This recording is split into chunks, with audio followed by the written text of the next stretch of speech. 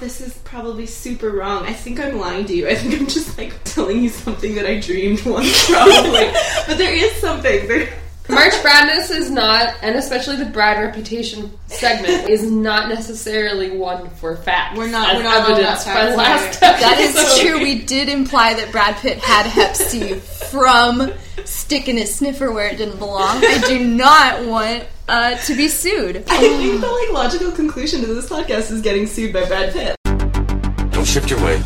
Don't stare. And for God's sake, whatever you do,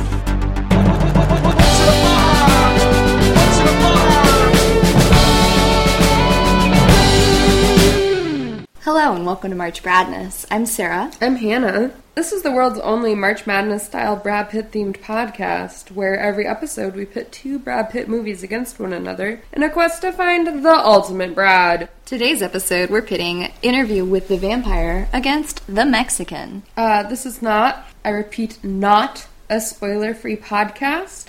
Brad Pitt is in all of both of these movies. He's in the beginning, he's in the middle, and he is in the end.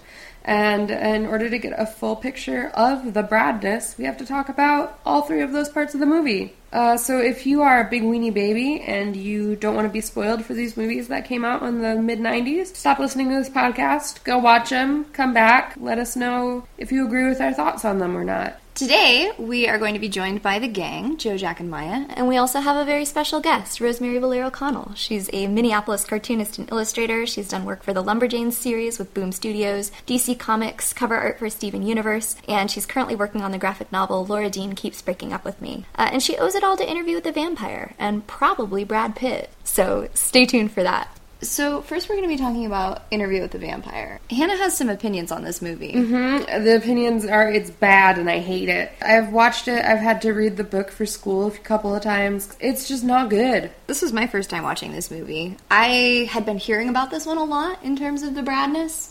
It kept getting brought up. I think it was pretty much what I thought it was going to be. You know, you got your fake gay dads, you got sexy vampire neck biting. Do you want to give a quick plot run through of this movie?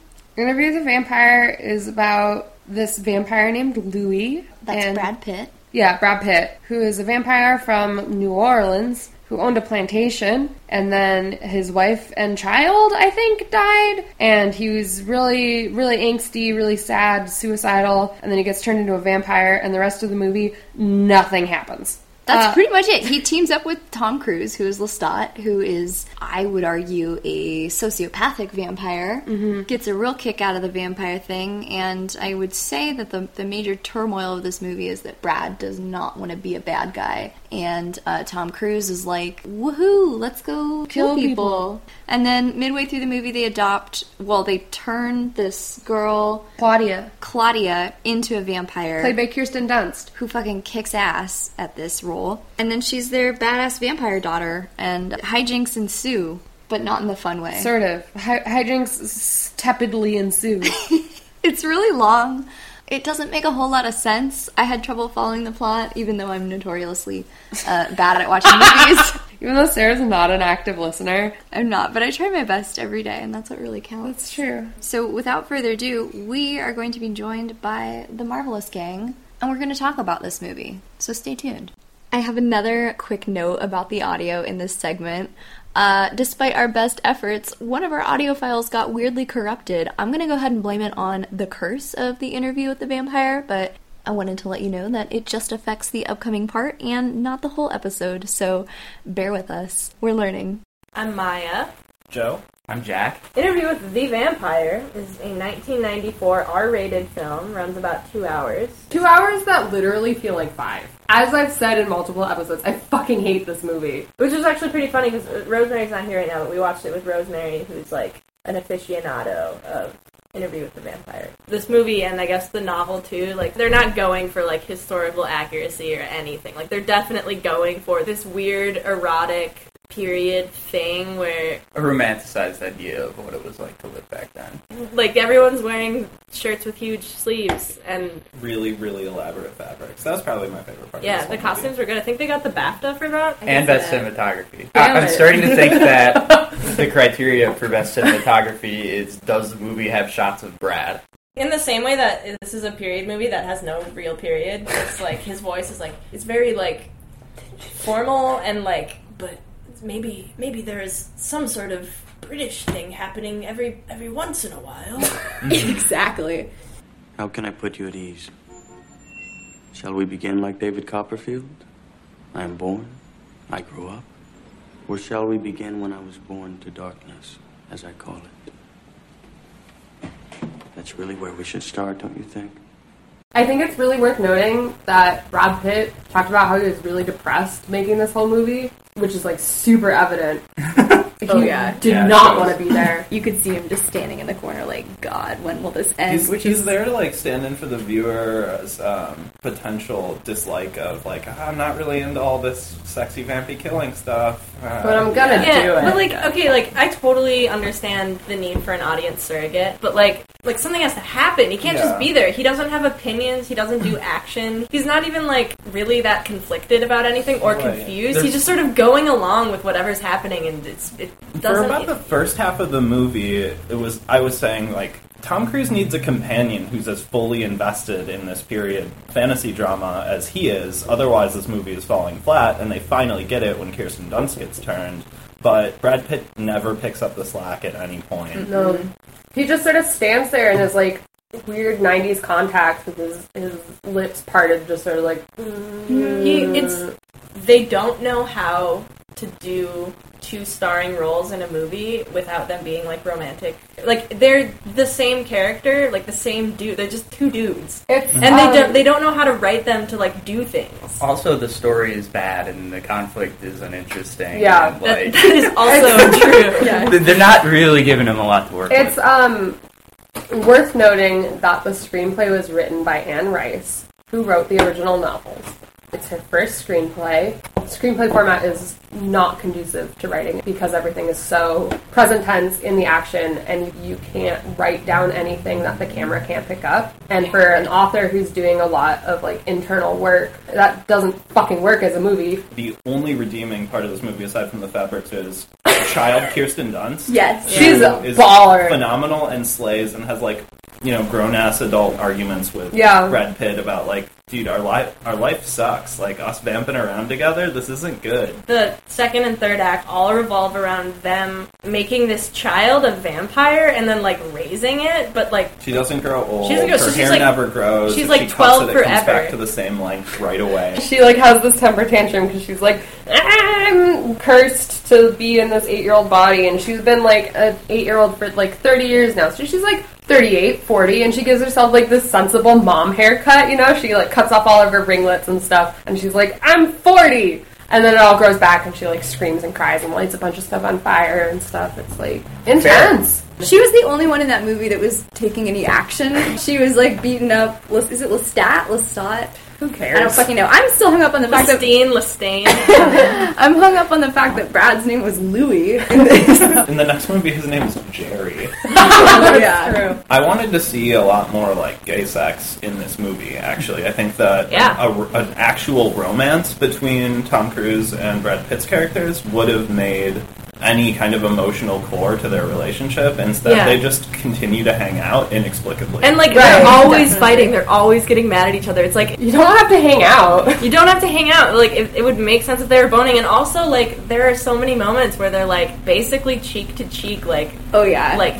We got queer-baited. It was super queer-baity. Can I read this thing that I found on fanrice.com? Oh, no. A section called Study Questions for Interview with the Vampire. Oh, no. Number 1. Over the years, Rice has been asked why she chose the vampire as her hero. If you were Rice, how would you answer this question? 2. Why did she write a metaphysical thriller using B-movie motif? 3. What is postmodernism? How is Interview with the Vampire a postmodern novel? And then this is the last one I'll read because it's, I think, my favorite. Number 4. Discuss in what ways, if any, Rice's characters transcend gender. Are the characters involved in polymorphous sexuality? Just admit you did it because you thought it was hot.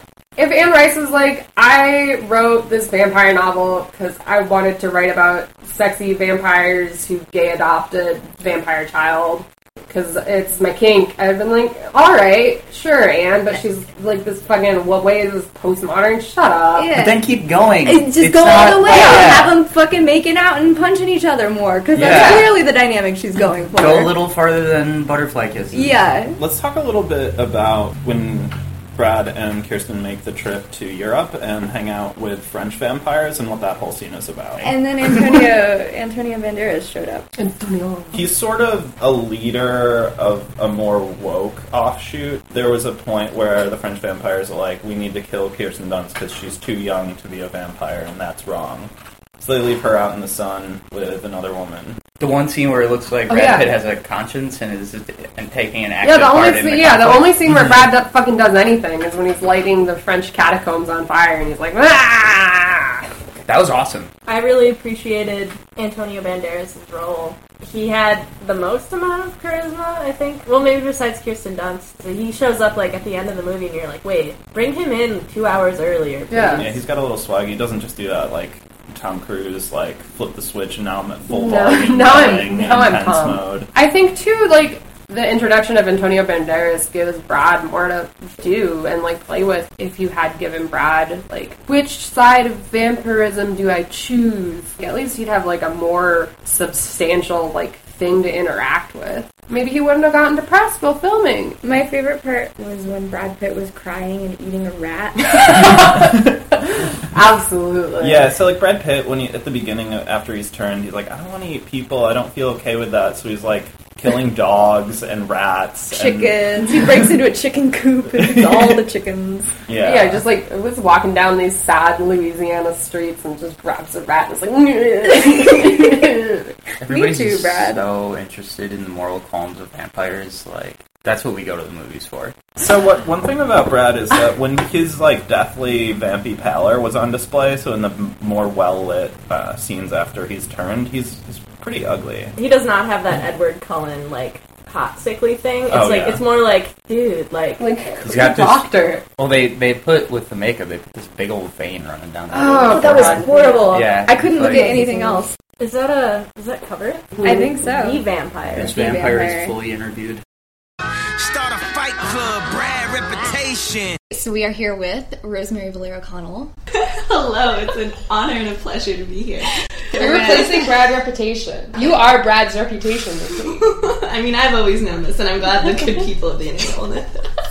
Would you consider yourself an expert on Interview with the Vampire? It feels cocky to say yes, because I'm an expert on the film An Interview with the Vampire. I don't think I can claim expertise on, like, the full volume of, like, the world that Anne Rice has so lovingly built with, like, the Vampire Chronicles series. Because I know for a fact that there are people that are just, like, balls deep in this lore in a way that I could never hope to be. Maybe that's what's beautiful about this world, is you can go as deep in any subject as you want, and nobody can stop you. I mean, I think the fact that Interview with a Vampire is the best movie that's, like, ever been made has helped a lot to kind of create a fan base around it. These are very bold claims. I'm starting out strong. I'm sticking to my guns. I fight for what I believe in, and I fight for my friend Brad Pitt. Are you aware that you have some strong opposition to this claim? You have strong opposition in this room. So I have two beliefs. I believe in two things. One of those things is that this movie is fantastic and a masterpiece, and the other thing is that this movie is just not good, just objectively not good. Like, I understand fully. I love Interview with a Vampire. I'm also not, like, a complete and utter buffoon. I see Interview with a Vampire through such a thick, like, impenetrable lens of nostalgia that, like, it is just fully impossible for me to be objective about it, because it came into my life when I was 18, a young, impressionable teen, and Interview with a Vampire is, like, melodramatic in a very self-serious way, in, like, the way that every teen in the world is. So, I don't know, if it crosses your path at the wrong time, or the right time, it just, like, will get its hooks in you forever. So you could say that, like, you are a vampire of this film. I could say that I am the interview. I'm the vampire. The vampire being interviewed. I shouldn't be more public with this than I've already been. I did dress up as Lestat the vampire this last Halloween. I do have the wig under my bed. I could have worn. Actually, you know what? This is an audio medium. Nobody knows that I'm not wearing it right now. You're in full costume. Rosemary looks just like Tom Cruise. I've actually filed my real teeth specifically for this interview. One of those. Are you aware of the real vampire community? She knows. She knows. I want to be turned so badly to be bitten by a person that thinks that they're a vampire so that I can pretend to be a vampire for the rest of my life. My full address and social security number will be in the description. Find me to make me one of you. This is a power move, though, because now nobody can blackmail you. You're just putting it out there. Everything laid bare. So I think going as a character for Halloween definitely, like, I think that's your proof as an expert. Mm-hmm. Would you say that you identify with Lestat more than Louis, Brad Pitt's character? No, not at all. I am perhaps the exact opposite of everything that Lestat is, in that he's the coolest and I'm a weird nerd. But Halloween is the time of dreams. No, I am more akin, I would say, to Brad Pitt's character in this, because I'm melodramatic and I cry a lot and I have long dark hair. Have you ever eaten a rat? I'm eating a rat right now. She's also crying. And these are two things that I am always doing at any given moment. How old were you when you first experienced the interview? When I was first interviewed? I think I was probably like 7th grade, mm-hmm. which is like peak time to love bad things. Yeah. And like the rest of my interests were like the Phantom of the Opera movie and like Welcome to the Black Parade. So this just like fit right. Like it felt like I'd been waiting for this movie my whole life, and it just kind of fit perfectly into my heart. See, it's fascinating because I first saw this movie around the same time, 6th or 7th grade, and it was a sleepover staple with me and some of my best friends in middle school. It was Interview with the Vampire, The Lost Boys, Newsies, which is like one of those things is not like the other ones. And then depending on who was also at the sleepover, there's like a revolving fourth person, like Rent or something, you know. Gosh. Your class or Phantom. What a lineup! What a it was that classic 2007 Misfit Kid buffet. But even then, I was like way more into The Lost Boys than I ever was into Interview. You're broken, is what you're telling me. There's something maybe I'm just wrong. What I'm seeing here is two paths branching off in a forest. Two roads diverged in yellow wood. Yeah. But have come back around. Yeah, you know? I think so. I'd like to think that we can overcome these differences. I mean, I'm hugely proud for the, like, blossoming friendship between us, like, despite the fact that you hate what is most dear to me. I am really willing to look past this glaring personal flaw. This massive, just, like... flaw. Definitely. I think that's beautiful. How do you feel about Brad's role in this movie? See, this is the thing that has been like tearing me apart about doing this segment of this podcast, is that I love Interview with the Vampire. I would die for Interview with the Vampire. I want to be buried with a copy of Interview with the Vampire. It's not the best Brad. It is not the best Brad role. Like, it is absolutely Tom Cruise's world, and Brad Pitt is just living in it in this movie. How did you guys feel about that Brad? Like, that... Disappointing. Yeah. A little hot? Can we at least give him that? It's for like 5 minutes of the movie, like a little hot. In the beginning, when his hair is like kind of wavy and like loose, very good. Okay. But when he like slicks it back in like 1980 whatever, when he's talking to Christian Slater, repulsive. That's my review. What about that moment when he almost kisses Antonio Banderas? How do you feel about that? Give me a Yelp review of that single second. 2.75, 3? 3 out of 5? How? No pleasing you. All I can think of in that scene is Brad's blue forehead vein.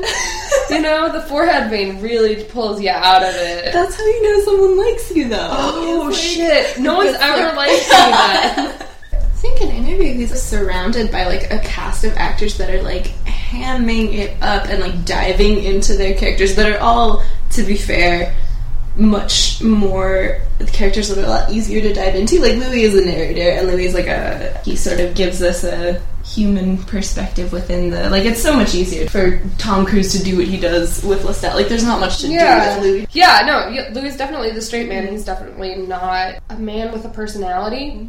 I guess, other than sad.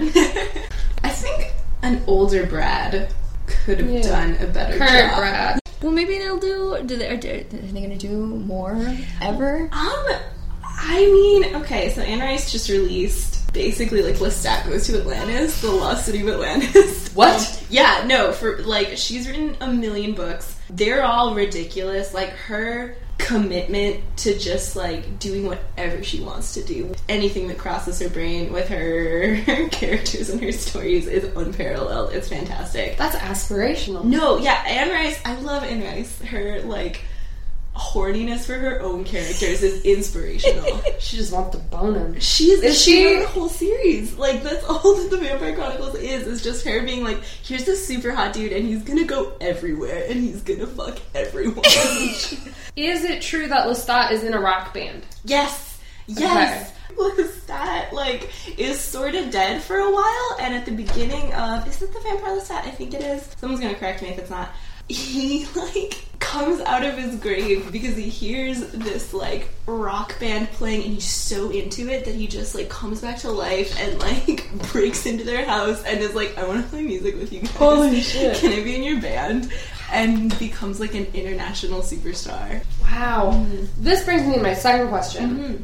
Is he in a rock and rollin' band when he goes to the Lost City of Atlantis? This I cannot answer truthfully because I have not read the latest installment where he does in fact go to the Lost City of Atlantis. I think he retires from his rock and roll days. I think it's like a 1-book, 2-book type of deal. It's a rich text. It is. I think that we did a good job comprehensively covering this vast series of, I mean, what would you even call it? It's more than It's a chronicle. A chronicle. Rosemary, thank you so much for joining us today. Thank you so much. I'm basically walking around every day with like a little sign on my neck that says, please ask me about Interview with the Vampire, and you have been the only people brave enough to take me up on that offer. So I should be thanking you. Really. So how can people find you in this cold, dark internet? I'm not like Brad Pitt in any way, and I do have a Twitter. You can find me at Hi Rosemary Hello on Twitter, on Instagram. If you're an art director and you're listening to this, you can look at my portfolio site on hirosemary.com. And my old MySpace is probably still out there, so go hunting, go harvest. Like a sewer rat. Like a sewer rat. Pick up Rosemary's MySpace and like eat a it little rat. Just chomp it like a rat. So the Mexican. This movie is legendarily terrible. We had high hopes. Okay, like, to be fair, the first, 5 minutes, I was sold, you know? We open the movie, Brad, shirtless in bed, he's gonna take one last job. What's his job? He works as, a secret agent of some kind. Secret agent? I thought he was, drug running. Was he a drug Was runner? he, an arms dealer guy? I was pretty sure he was working for some sort of criminal organization. The fact that we are specifically focusing on Brad Pitt and recording a podcast about it, and none of us can tell you what Brad Pitt's character's job was in this movie, is pretty good evidence to the fact that this movie sucks. He seemed to have many masters. Brad Pitt is living in LA with Julia Roberts. They're in a very turbulent relationship. Brad takes on one last job, goes to Mexico to get this legendary cursed gun called the Mexican. The curse of this gun is that it backfires, killing its owner instantly. This movie was intended to be an indie movie, no stars, but then they say that Brad Pitt and Julia Roberts, who were friends, wanted to work on a project together and picked this one to do together, so they loved the script. Jack's shaking his head. And then it turns into a bloated, star-heavy pile of garbage with James Gandolfini playing a gay hitman. J.K. Simmons is Brad Pitt's boss. With J.K. Simmons with hair. So on one hand we have Brad going to get this gun, traipsing around, and on the other hand we have Julia Roberts and this gay hitman who are trying to find Brad to catch up with him and get the gun. To get the gun. Everybody's after this gun for no reason. Because it's fucking dope. Its chamber looks like a heart and it goes... It was a cool gun. It's trending on Twitter. Is it the gun? I got the sense that it was like made out of valuable materials as well. Like Maybe. it looked pretty fancy, you know. Yeah. So this gun, in its first use, fucking kills a man that's trying to fire it, and then instead of melting it down and being ashamed of bad craft, the craftsman tries to make it work again, and it never does. This is like the ultimate Russian roulette gun. Real. Also, we got this on DVD, and the DVD was taken from a Blockbuster. May it rest in peace. Pour one out. But, like, in a way, that means that Blockbuster really brought us. They did, this. but you know They who really together. brought this movie to us? Cindy! Cindy Fessler. Cindy Fessler, we've reached out to you on Facebook. Please accept my friend request. We need to find you. We bought like 5 terrible Brad movies that were all owned by this mysterious Cindy Fessler. She had put a sticker inside all these DVDs. It's a printed sticker with her handwriting. And she had these stickers manufactured. She owned The Mexican. She owned A River Runs Through It. Really all the Who knows what else she's owned? We haven't opened the other ones yet. And we just want to know why. Well, she kept the good ones. You're right, she did sell the bad ones, so maybe Cindy does know what she's talking about. Maybe Cindy did her own March Brad. That's what I'm wondering. I think we have a competitor. So this movie was like at least an hour too long. Oh, absolutely. Oh my god. This movie could have literally been the first 15 minutes with Brad Pitt. He's in the big collar Brad range, I would say. Totally. He's like... This came out in March, and Ocean's 11 came out in December of 2001. prime big collar Brad era. And he does a lot of, like, your classic, like, Brad playing, like, sort of, like, the dunce, you know? A little bit of a meathead. There's a lot of Brad punching the air, which is something that Brad does a lot in his movies, and it's great. And I feel like if Brad Pitt... Like, an interesting metric I'm finding is that if Brad Pitt is in a role where he can punch the air, he's great. He's stellar. He's so good. But... Like, Interview with a Vampire, Louis can't punch the air because he's too, like, repressed. Louis has so, like, 2 emotions. Brad's like, what am I supposed to do if I can't punch the air? 2 emotions, crying and rat eating. I gotta say, I really enjoy Brad as a failure. Yes. Yeah. Really He plays a great loser. Yeah. I loved in the very beginning when he's throwing all of her stuff off the... No, she's throwing all his stuff off the balcony. Yeah. Baby, what are you doing? You said this was your last job, Jerry. What do you want me to say? I'm sorry, I can't facilitate that request at this time. The old lady wants me to quit. Fuck off, Yes, huh? something like that. I'm not in insurance, sweetie. It's Yeah. very strong. It's very defined, and I feel like he's bringing that. Absolutely, absolutely. I think it's that aloofness, it's that loser, but still, like, a cool loser. Like, a loser you'd want to hang out with. Yeah, we've left boyish Brad, but we haven't yet got to husband dad Brad. So we're sort of Yeah. in this like Exactly. in this Man-child. Boyfriend Brad. I mean, this character is just he's just a total piece of shit, really. And he tries so hard to cover it up, and that's what's so wonderful to watch.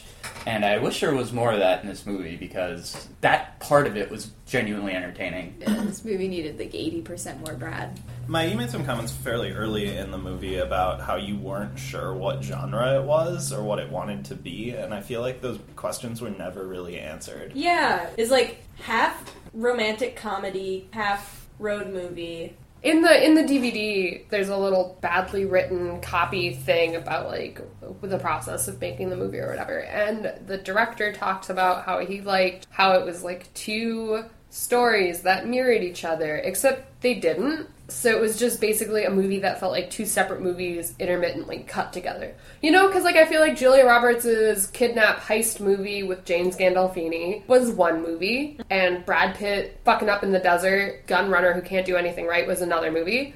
And either of those movies would have been, like, fine, mediocre, like, airplane movies, you know, like, put it on Netflix while I clean movies. But when you mash them up together, they're not cohesive, and it doesn't make sense, and it's boring. I think the part of the movie that is the most interesting to talk about is the representational politics of James Gandolfini's character in the New Millennium, and where we were in terms of gay rights at the time. Like, it was probably pretty, like, people were congratulating themselves who made this movie, like, well, we put a gay character in, it's transgressive, but, like, he's also a murderer. To their credit, I think it's pretty interesting that the gay man that that they chose was James Gandolfini, who was like on Sopranos at the time and was sort of hyper-masculine. And, I mean, they kind of try to play with the fact that, like, oh, you never would have thought this guy was gay, and then it turns out partway through the movie he's gay. But, like, I think that's actually, it's a gimmick, but it's also, weirdly enough, kind of an okay representation. And then it gets way worse from there. They also kill his gay lover. All the tropes. And him. They both died. Julia Roberts plays every straight woman ever. She's, like, super interested in... What's his character's? I can't see James. Leroy. Frank Leroy. Oh, yeah. It was Frank Leroy the for a other while, guy, but then after Brad Pitt kills him, he's like, I met Leroy. Brad Pitt's woke in this movie again, kind of, because he's like, Leroy is like... Leroy's black. black. He was African American. He was a person of color. Yeah. Brad But they Pitt. did kill him. I will say too, a reoccurring theme is Brad Pitt's characters in his movies. Brad Pitt is always the most woke person. But only a little. Only a little. It's not like woke. It's not like capital W # woke. He's just like. It's woke. almost, actually, I'd say it's exactly like Yeah. that. It's only with the hashtag.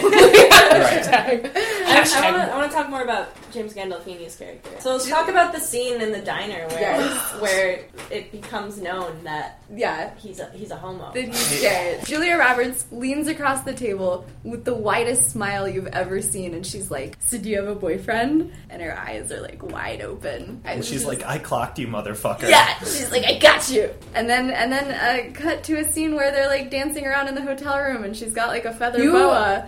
You forgot the part where she was offended that he said he wouldn't rape her, and it was God. because he wouldn't rape her that she's like, I knew you were gay. Yeah, so the first time rape gets mentioned is when James Gandolfini is, like, kidnapping Julia Roberts, and she's like, are you gonna kill me? And he's like, if everything works out, I probably won't have to. And she's like, are you gonna rape me? And he's like, it's not likely. And then when they're at the diner, she's like, one of the ways that I knew you were gay is because you said that you wouldn't rape me. That's how you know. Let's talk about gaydar. I mean, how else are you gonna get to that issue in 2001? I guess, like, Jesus Christ, it's really you could just see the gears turning in the writers' room. Like, all right, how do we get to the exposition that the James Gandolfini character is gay? Oh. Rape, I guess. Rape. Yeah, that could have gotten cut from the movie entirely. This movie won a GLAAD award. 2001. There were no other options, though. Like, I guess so. They were like, oh, There was the only movie with a gay person in it. Never mind. So This we've movie come is a little bit against further. defamation. We've taken a step. I guess we got Moonlight. the timeline starts in 2001 when The Mexican came out. And we're like, oh And shit, then- a gay person. And then it ends when Moonlight came out.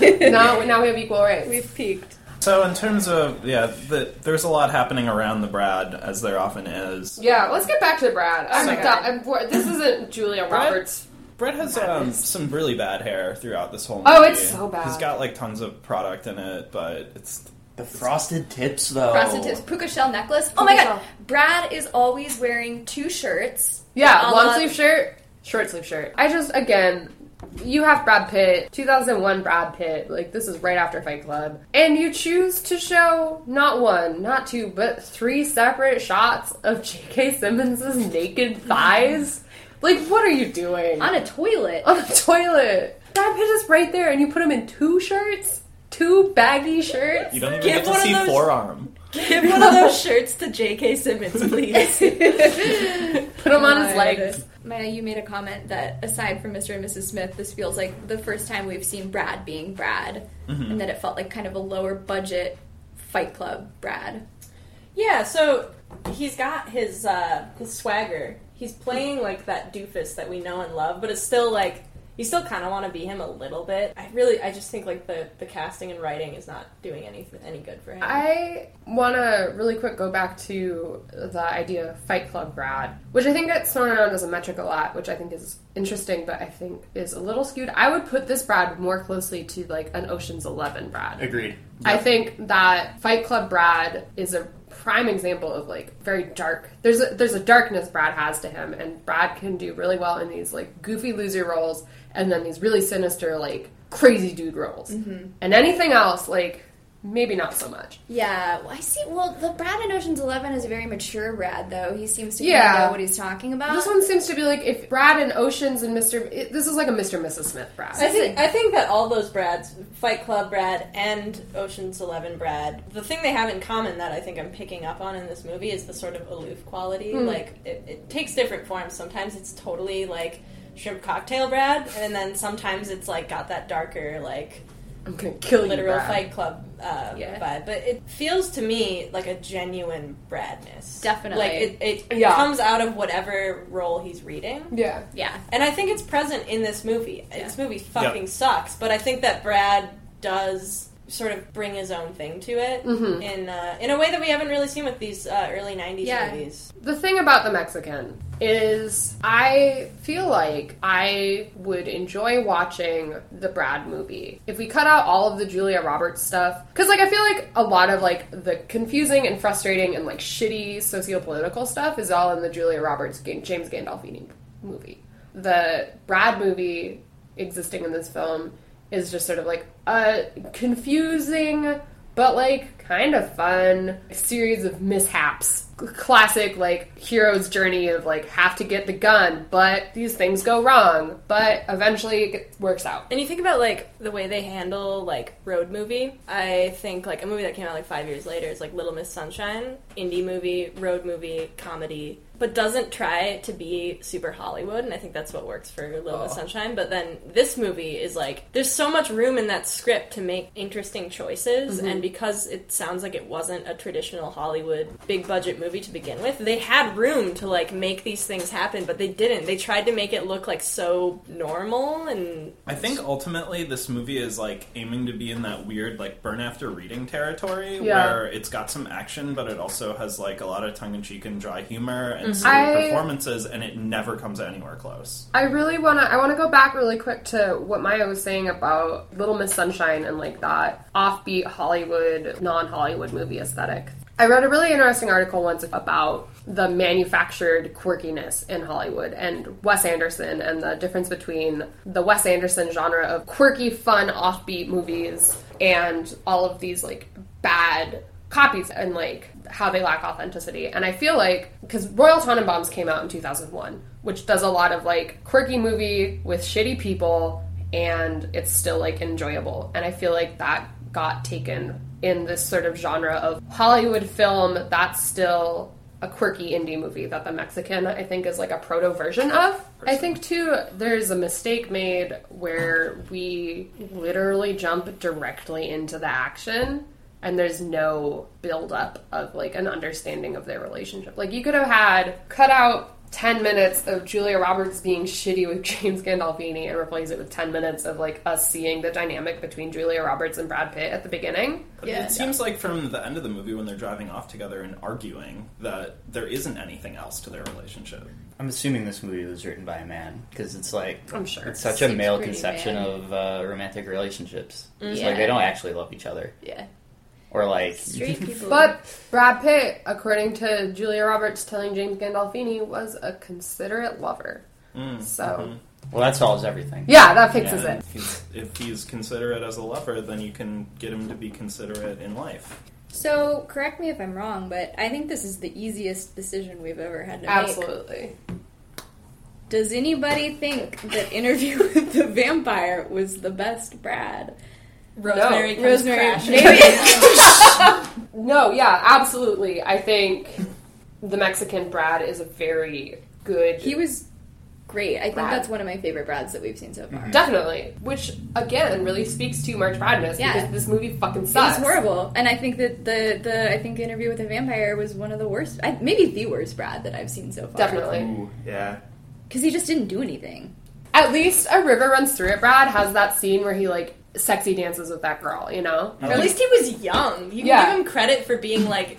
I mean, he's still young in Interview with the Vampire, but he's he old was enough. young 2 years prior. Yeah. The Mexican is definitely a strong competitor for the worst movie overall that we've watched so far. Ever. But it's also... The GLAAD Award for worst movie featuring a gay person. It's a clear winner for Brad, though.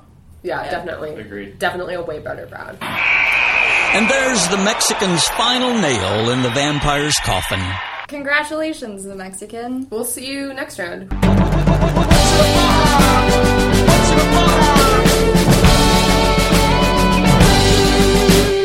Tune in next week for our next mini episode, a movie Brad Pitt should have been in. And tune in the week after that for our next official pitting, which is Thelma and Louise versus Cool World, featuring special guest John Walensky. If you like listening to us, you should let us know. Give us a good review on iTunes. That would really help us out. Tell your friends about us. Everybody loves the Bradness. And follow us on social media for updates, bonus content, all that good stuff. Our Facebook is March Bradness, Twitter is March Bradness, and Instagram is march.bradness. And check out our website, marchbradness.net, where you can contact us through our contact form, read associated blog posts. We're going to have a really cool little story that Rosemary told us about her guinea pig. You have to hear the harrowing tale of this fat little guinea pig named Louie. You won't believe what happens next. You won't believe what happens next. Yeah, we work really hard. Sarah worked really hard on the website. It's SEO optimized. It's sure so is. Great. So look at it. Yeah.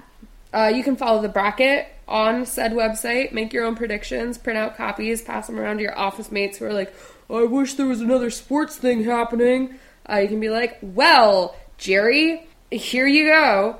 And you can, like, communicate with your friends, make new friends. But keep the old. One is silver, but the other's gold. Thank you so much for listening, and have a wonderful day. Bye! Bye! Bye! Earlier in this episode, I gave a shout out to Blockbuster, which is a store near and dear to my heart, and it doesn't exist anymore. It maybe would still exist if it had been around and sponsored this podcast. If you have a company or product you want us to sponsor, light us up. Let us know, and we can do that for you, and maybe, hopefully, you won't go the way of Blockbuster. I'm not saying that it'll guarantee save your failing business, but, 1,000 downloads can't be wrong. So, yeah, let us know.